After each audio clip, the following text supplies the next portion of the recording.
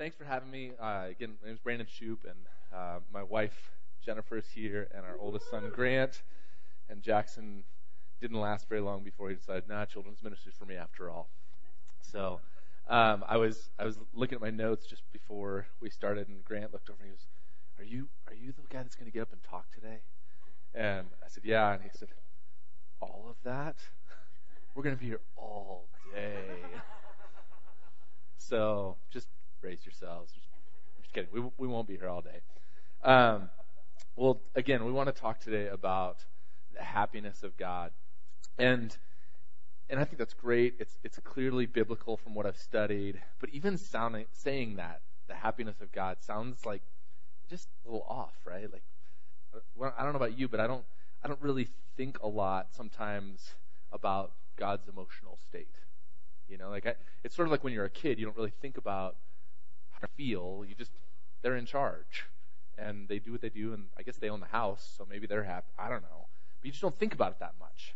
And sometimes it's difficult to believe that God is a happy God when you think about all of the different things that are going on in the world with war and famine and terrorism and addiction and abuse and all that laundry list of potentially negative things. But Jesus says for us in Hebrews 12:2 that we're to turn our eyes on Him. We're to fix our eyes on Him, the author and perfecter of our faith, who for the joy set before Him endured the cross. And that's kind of a weird phrase that we're going to unpack a little bit in a little bit. But I want us to go through the scripture here this morning. It says the Bible says that faith comes by hearing, and hearing by the Word of God. See, you guys are so much better than that last church. You guys actually, you guys know this stuff. But so that's what I want us to do. I want us to dig into the scripture, and let's allow the Holy Spirit to just show us who He is. Does that work for you guys? All right. So let's pray. Lord, we thank You for who You are. We thank You that You are the same yesterday, today, and forever. You are unchanging, and while there are so many different facets to your character and to Your being that we can never fully understand, You're the same. You're always the same. You're consistent. And so, Lord, would You just teach us who You are this morning? Would You teach us about who You are in this component of Your character? And we bless You and we thank You. We ask that You would breathe upon Your word and allow us to forget the rest. In Jesus' name, amen. So Psalm 98, 4-8 says this: "Shout for joy to the Lord, all the earth. Burst into jubilant song with music. Make music to the Lord with the harp and the sound of singing, with trumpets and blasts of the ram's horn. Shout for joy before the Lord the King. Let the sea resound and everything in it. Let the world and all who live in it. Let the rivers clap their hands. Let the mountains sing together for joy." I love this, that every time I preach this message and play that video, I hear people in the audience singing along with the songs that they know, and I can sense the smiles sort of forming throughout the room, because happiness is compelling, right? And it says here in the scripture that the rivers clap their hands. In other places it says, "Let the trees of the forest clap their hands." And only compelled beings clap. Either we're compelled by something that we truly appreciate and we genuinely are happy about something and love it, or we're compelled by sort of social, pressure, and we'll give them a little golf clap for that one. But only compelled people clap. And so the earth itself, the rivers, the trees of the forest clap their hands and they sing for joy. They burst into jubilant song, is what the scripture says. So how can that be unless a happy God created them to be that way? We are made for something more. And Randy Alcorn, in his book Happiness, says it this way: "Because we are made for greatness, the world's superficiality is unsatisfying. We sense that unhappiness is abnormal, and we ache for someone, somehow, to bring us lasting happiness." Did you know that? That you and I, little old us, that we're made for greatness? That we're made to be partakers of and to share in the mystery of Almighty God? Think about that. It's true. We are. And part of His mystery is that He's happy. And I don't mean that He has happy feelings sometimes, although I'm sure that's true. I mean that He is happy. Or maybe a better way of saying that is that He is happiness. And to be united with him is to partake in that happiness. At the Shoop House every night, we have what we reflect. I'm going to learn to speak English one of these days. We affectionately refer to this as crash time or wrestling time. And I think because wrestling was hard to say for Grant when he was like a year and a half old, so he just said, "Dad, let's crash."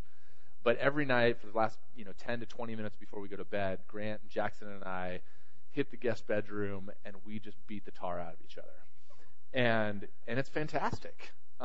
It's less and less fantastic for me the older they get, as they get a little stronger. But we just love it. And one of my things is that Jenna's talked to me about the idea that she loves to be in the other room just hearing the giggling and the occasional scream. But we just wrestle. You guys have heard of like the 5 love languages, right? I'm sure that my love language for my boys is wrestling, and they're happy when we do it. Like even when we're beating each other up, they're grinning and giggling and laughing and having a great time. And I love it too because I love seeing them happy. Having them be happy makes me happy. And the Bible says that if we who are evil know how to give good gifts to our children, how much more will the Father give those to ask? So doesn't it stand to reason that just like my boys and I enjoy one another, that God is happy when we spend time with him? In other words, happiness is sort of intrinsically, it's innately a human desire. We're all hardwired for it. But how is that possible unless God intended it to be that way? After all, we are made in the imago Dei, which is a fancy Latin theological term meaning the image of God, or it's reflecting, as Mark was saying, reflecting the nature and the character and the components of God's character. So, if our nature reflects a happiness or a need for it, then that must be part of God's nature as well. So I've been driving for Uber the last several months, like on nights and weekends, to pick up a little extra cash, and it's been interesting. Usually I spend Friday and Saturday nights downtown Denver driving people around that, let's just say, you'd be happy they're not driving themselves. There's an old 80s Loverboy song called "Everybody's Working." You remember that? Everybody's working for the... Okay, sorry, the 80s kid in me's coming out. But that's it. It's that classic idea that we have to do something really outrageous and really fantastic on the weekends to sort of escape the 9-to-5 drudgery of our lives. It's been said that most men lead lives of quiet desperation. And when I drive around inebriated 20 and 30-somethings around until the wee hours of the morning, it's convinced me of this truth that we all really, really, really want to be happy. But it's also convinced me of another truth, and C.S. Lewis puts it this way. It says, "It would seem that our Lord finds our desires not too strong, but too weak. We are half-hearted creatures, fooling about with drink and sex and ambition when infinite joy is offered us. Like an ignorant child who wants to go on making mud pies in a slum because he can't even conceive what it means to have a holiday at the sea. We are too easily pleased."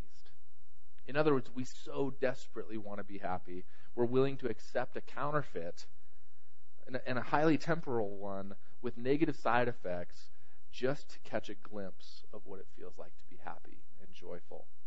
And we sort of know that it's fleeting, right? We know that it's almost as if we expect, anytime there's something happy, we expect sort of a negative backlash because we know that these things are just temporary. And I contend that you can find sin in almost every sin the exact same way. This is sort of a key truth for us this morning. Sin is an inappropriate response to a legitimate God-given need or desire. Sin is an illegitimate response to a legitimate God-given need or desire.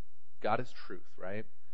And what do we call Satan? We call him the father of lies. In other words, God is the only truly creative being in the entire universe. He's the only one who can create ex nihilo or make something out of nothing. The only thing that the devil can do is to counterfeit and to distort creation.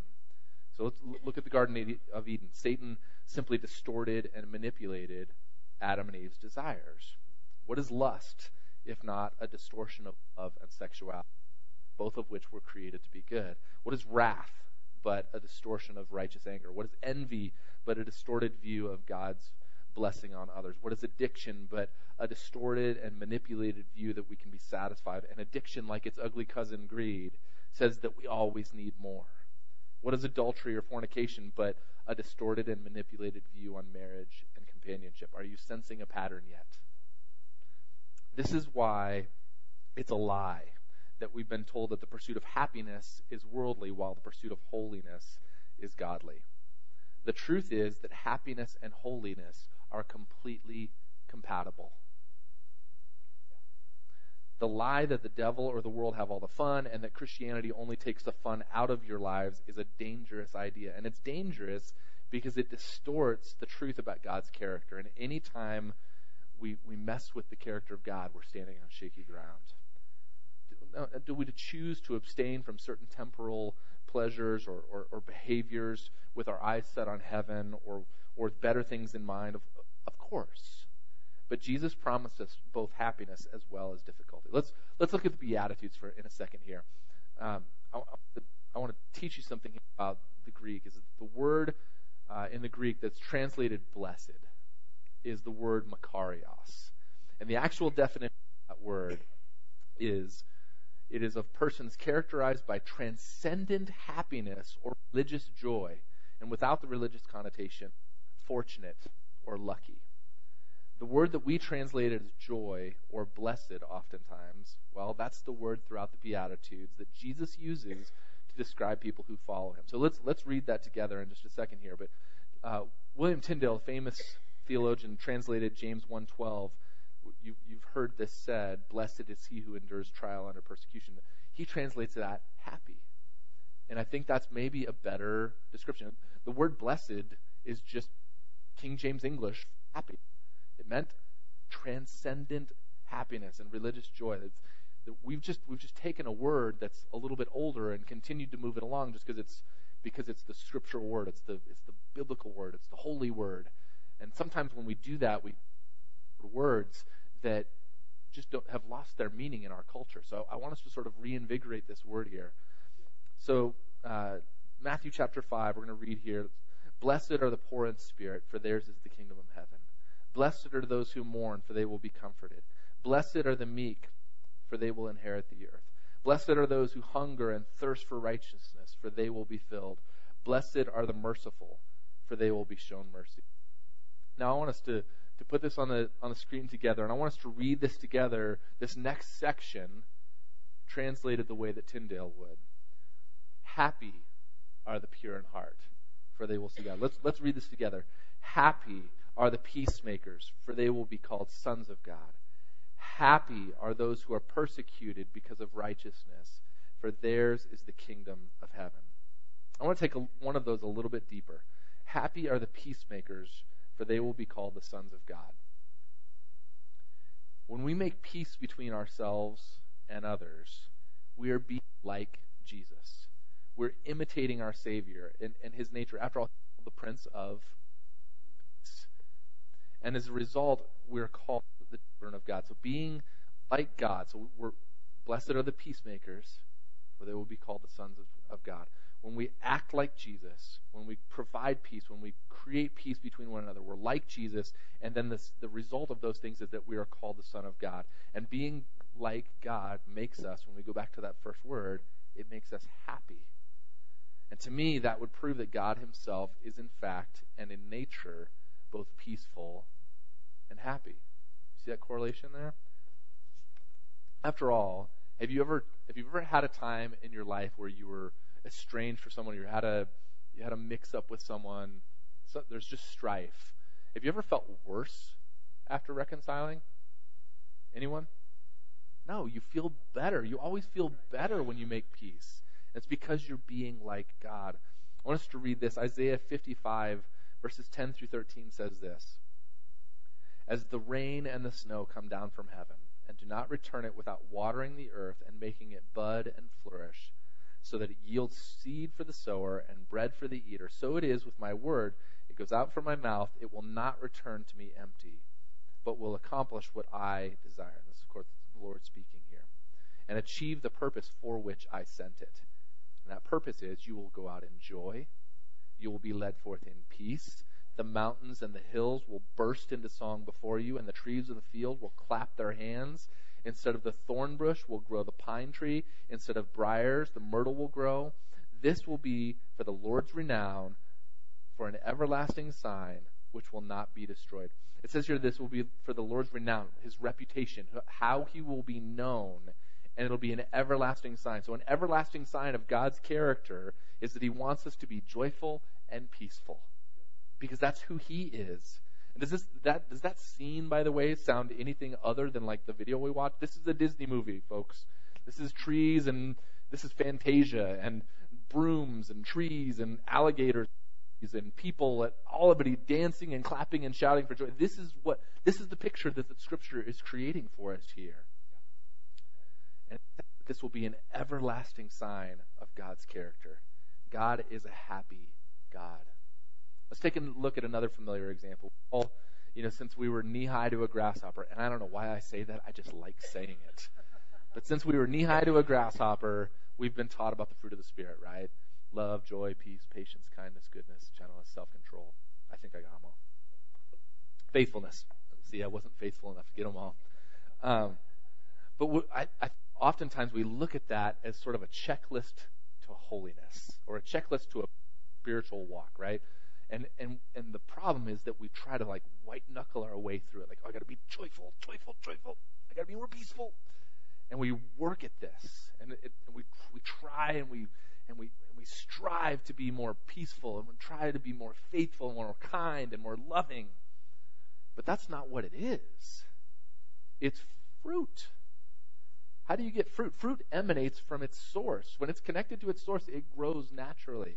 And what is this fruit? It's the fruit of the Spirit. So when we are connected with our source, when we are abiding with the Holy Spirit, when we're spending time in God's Word, we are connected with who God is. And when we're connected with who God is, his fruit, the fruit of the Spirit, is exhibited naturally. It's a natural byproduct of having spent time with God to be joyful. It's a natural byproduct of having spent time with God to be peaceful and joyful and loving and faithful and kind and all of those things. The Greek word here is chara, and it literally means joy. It's a feeling of inner happiness, rejoicing, gladness, delight. And again, it can be just as easily translated as happiness. So in other words, if happiness or joy is in the fruit of the Spirit, then that means that happiness is also in the character of the Spirit of God. And God is intrinsically happy. And if happiness is in God, then happiness can also be found near God. So one way of looking at that is to combine it with Jesus' own statement in John chapter 14 when he says, I am the way, the truth, and the life, and no man comes to the Father except by me. Jesus here, this is important for us to get, that Jesus is intentionally using a verbal construct in this statement. He is confirming that he is God. He's confirming his deity. And this is one of the reasons that the Pharisees were so mad at him, is because he said, I am the way. I am the truth. I am life. And he's echoing the same construct that the Lord used when he spoke to Moses in the burning bush, when he said, who should I say sent me? He said, tell them that I am sent you. And my Hebrew professor in college said that the English doesn't quite get it properly when you say I am, because there's an infinitive kind of characteristic to that word there. She said that one way to say that maybe gives it a little bit better understanding what God is saying. It says, I will continue to be who I will continue to be. God is, he's faithful. He's the same yesterday, today, and forever, but he will be who he is. So back to the point here is that Jesus doesn't have a way or some truth or a little life. Jesus is the way. Jesus is truth, and Jesus is life personified, and in God is happiness. So when we read again in the fruit of the Spirit, we can come to know that God is peace, God is patience, God is kindness and goodness. God personifies those things. Happiness is just an emotion that God feels, though I'm sure that it is. Happiness is who God is.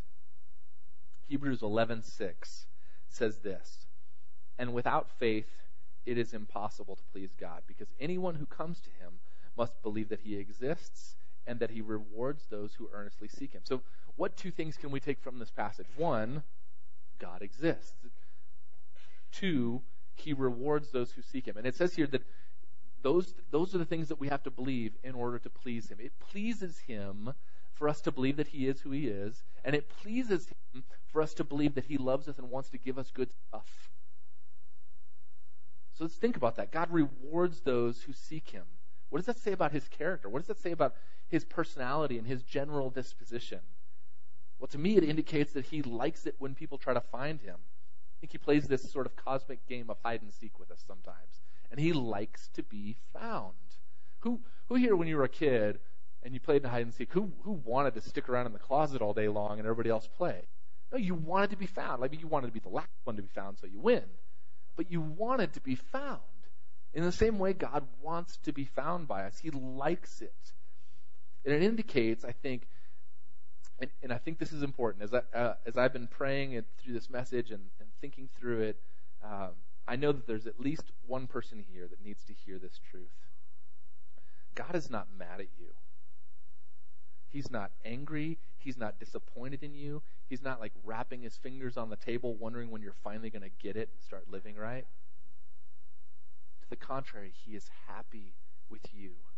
He loves you. He wants you. He desires you. He desires to be with you. And he wants to reward you simply for coming to him. It reminds me, and I'm not going to go through the whole thing, but many of you are familiar with the story of the prodigal son.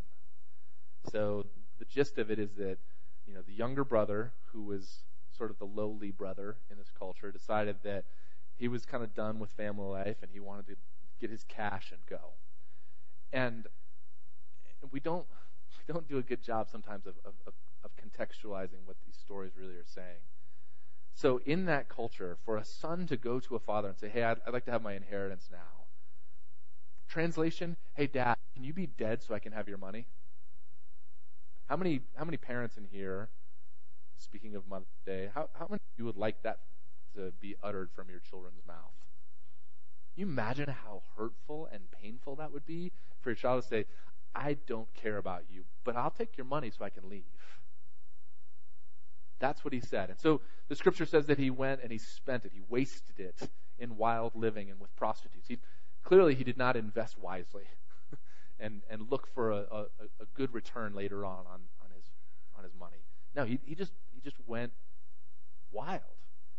And then he got to the end of his money, and it says that he had found sort of, we'll call it work, by feeding somebody else's pigs. And he's in the pig slop and in their mess and realizes that the pigs are eating better than he is. And he goes, okay, my dad's servants have it better than this. So here's what I'm going to do. And I think there's a moment of genuine repentance that's going on here too. I don't think it's strictly just, self-preservation at work, although I'm sure that was a component. He goes, okay, I'm going to go to my dad and I'm going to say, I've sinned against you and against God, and because he sort of realizes how awful he was to his dad. And so he goes back and he's going to say, okay, I get that I'm not worthy to be your son because of how awful I've been, but can I just be one of your servants and I'll take care of your pigs or something? I'm not sure that he was, probably wasn't raising pigs since it was a kosher family, but which gives you sort of another element to the story. But so he goes back, and this part of the story always messes with me. So, he's got this sort of speech rehearsed that he's going to tell his dad. And the scripture says that while he was a long way off, his father saw him. And his dad didn't wait around going, okay, fine, this wasn't an I told you so moment. This wasn't there was no lecture. There was no condemnation or consternation. No, his dad took off running to meet him. And in that culture, that would have been dishonorable for a man. Older gentlemen didn't run. That was just something you didn't do. It wasn't looked upon well. So he runs to his son, and his dad, and you can see in the scripture, he kind of gets half of it out. He's like, Dad, I've sinned against, and his dad's like, shut up, and gives him a hug. and said, go, kill the fatted cow, get a robe, put a ring on his finger. My son who was dead has returned and is now alive. That's who God is. God isn't waiting for you to come back so that he can lecture you or tell you about all the things you did wrong. God runs to you the way that this father ran to his son from a long way off. In other words, he's waiting for him to come back. He's hoping that he'll come back. And when he finally does, he runs to him and embraces him. I'm telling you, if you get a hold of what that means, first of all, that'll preach. Like, if I need some more amens at this point, but if you get a hold of that, it'll change your life, and it'll absolutely revolutionize the way you look at God. God simply wants you to believe in him, and he wants you to seek him, and he will reward you just for doing that, as opposed to punishing you for not doing so. And of course, we're all created with these emotions, right? We've got all of these, love and happiness and sadness and excitement, anger, hope, grief, and on down the list. And Adam and Eve had those exact same options when they were created. They were created with emotion. And the reason why is because we're created in, again, the Imago Dei, in the image of God. We're created like God. We're not gods. It's very very important to be distinct about that. But we are created in his image. So the fact that we have these emotions, the fact that we have these desires for these emotions and feelings, should be enough to prove that God has them too. But we've looked at the scripture a little bit. We're going to continue to do so. And we can easily see throughout the scripture, God has a range of emotions. The difference between us and God, obviously, is that he's the only one who exercises them properly all of the time. And happiness is, of course, one of the most identifiable and sought-after feelings that we understand. Blaise Pascal, the famous French philosopher, talked about it. You've probably heard people talk about sort of the God-shaped hole in our hearts or something along those lines. Here's what he actually said. All men seek happiness. Even that one. What else does this longing and helplessness proclaim? But there was once in each person a true happiness, of which all that now remains is the empty print and trace. We try to fill this in vain with everything around us, seeking in things that are not there the help we cannot find in those that are there. Yet none can change things, because the infinite abyss can only be filled with something that is infinite and unchanging. In other words, by God himself. God alone is our true good.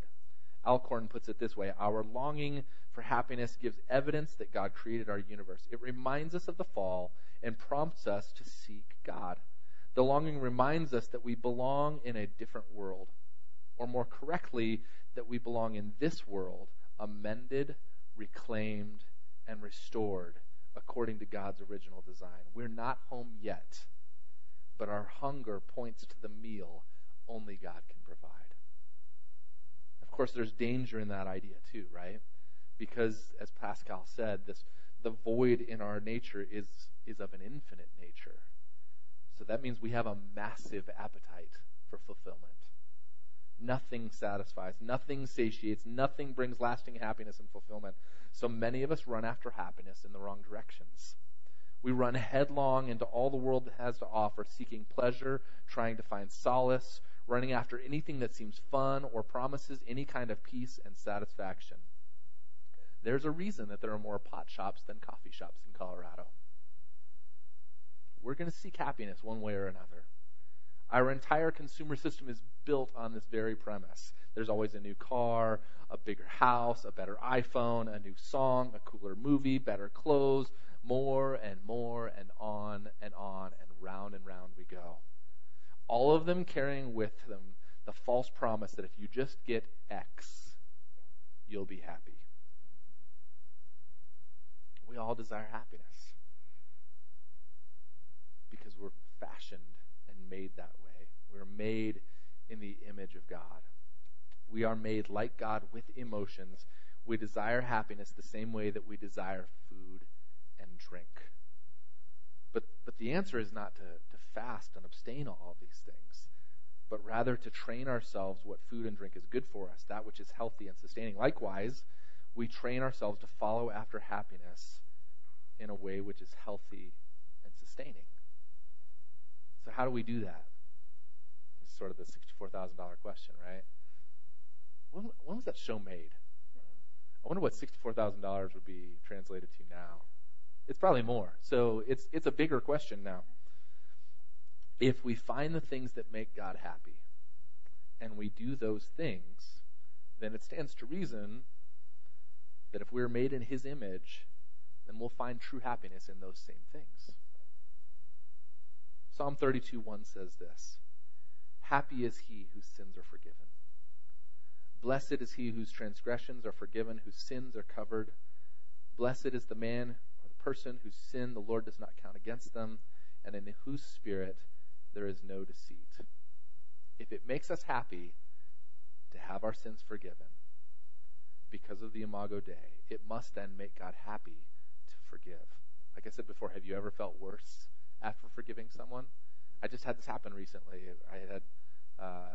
Mark and I have talked about this actually, that there's a close friend of mine who he and I had a pretty major disagreement and hadn't spoken, and we'd gone from speaking, almost daily to not speaking for 6, 7, 8 months.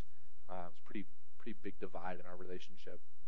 But we got together, I don't know, about a month ago now, and sat down and had breakfast and talked through many of the things that our disagreements. I don't want to go into it. But afterwards, we both felt better. And while our life isn't perfect, our relationship isn't completely restored to what it was before, there are stepping stones there. And there's a level of trust there that's beginning to build again. But aside from all of those things, we both felt better after just simply forgiving one another.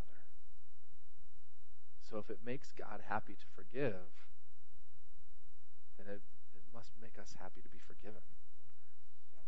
So here's the thing. If we want to participate in the happiness of God, if we want to be part of His character, then the only thing that's standing in the way is forgiveness. The Message says it this way: "Count yourself lucky.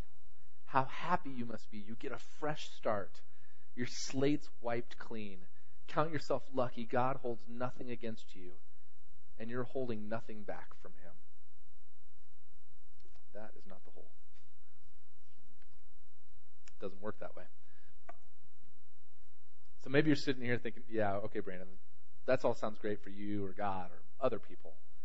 But you don't know me. You don't know what I'm going through. You don't know what I live like. You don't know any of that stuff. You're right. I don't. God does.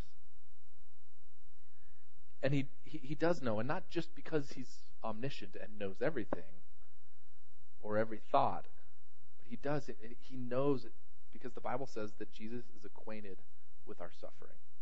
He was tempted just as we are, yet was without sin. He knows exactly what you're going through right now. It says that we don't have a high priest who is unacquainted, but rather we have this high priest who understands, who put flesh on, who put skin and bone on, and lived our lives so that He would, not just for the forgiveness and not just all those things. Those are fine. Like we talk a lot about the idea that Jesus died for us. We don't talk a lot about the idea that Jesus lived for us.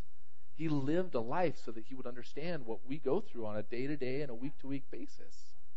He gets what it's like to be hungry. He gets what it's like to be lonely. He gets what it's like to have a broken family. He gets what it's like to have knuckleheads for friends. He gets what it's like to be tempted. He gets what it's like to suffer. But He also gets what it's like to laugh and enjoy the creation that God has for us. Jesus isn't just some, I used to believe this. Like growing up, I grew up in the Lutheran church, and I just sort of thought of God as this, transcendent and ethereal and holy and powerful, but disconnected and sort of a blind watchmaker. He kind of set the world in motion and then just left it alone. But that's not who He is. And Jesus is proof of that. He came and lived life just like we do, only He did it better. A lot better. especially if you're talking about me. So Hebrews 12:2, we talked about this a minute ago. It's echoing Isaiah 62 and 63. It says, let us fix our eyes on Jesus, the author and perfecter of our faith, who for the joy set before him endured the cross, scorning its shame, and sat down at the right hand of the throne of God. It says that he bore our transgressions, he knew our pain, and for the joy and happiness set before him, which, that doesn't sound joyful. Like, the cross is not a happy place. I think that Jesus, in his infinite wisdom, chose the point in history at which he would die for us on purpose, because he knew that the cross was one of the most excruciating, painful, awful ways to die of any capital punishment ever known in history. He chose that on purpose. So to me, I'm going, wait, the joy set before him? No, the pain set before him, the agony set before him, but that's not what it says. It says the joy, the happiness that was set before him. And the happiness that was set before him is the idea of you and I being made right with him. The idea of Psalm 32:1, that happy is he whose sins are forgiven. The idea of Luke 15, where it says, I tell you, in the same way there will be more rejoicing in heaven over one sinner who repents than over the 99 righteous persons who do not repent. That for every sinner redeemed, God throws a party in heaven. The joy, the happiness of God being reunited with the people he loves most, for that joy, Jesus endured the cross. So it wasn't just about being forgiven, although it is about that. It wasn't just about being made spotless and holy, although it is about that. And it wasn't just about becoming part of the community of faith, although it certainly is also about that. It was for the happiness of God being reunited with you and with me, the thought that you, right where you are today, right where I am today, in the midst of all of our messiness, turning back to God, that is what draws out the happiness of God more than anything. Just like, I know this is a minuscule little example, but I love picking my kids up from school. I haven't seen them all day, and I get in to catch up and see and sort of pull out what they did at school. But just seeing them again makes me happy. Just being with them again makes me happy. That's the same way with God, only on a far grander scale. He just wants to be with you.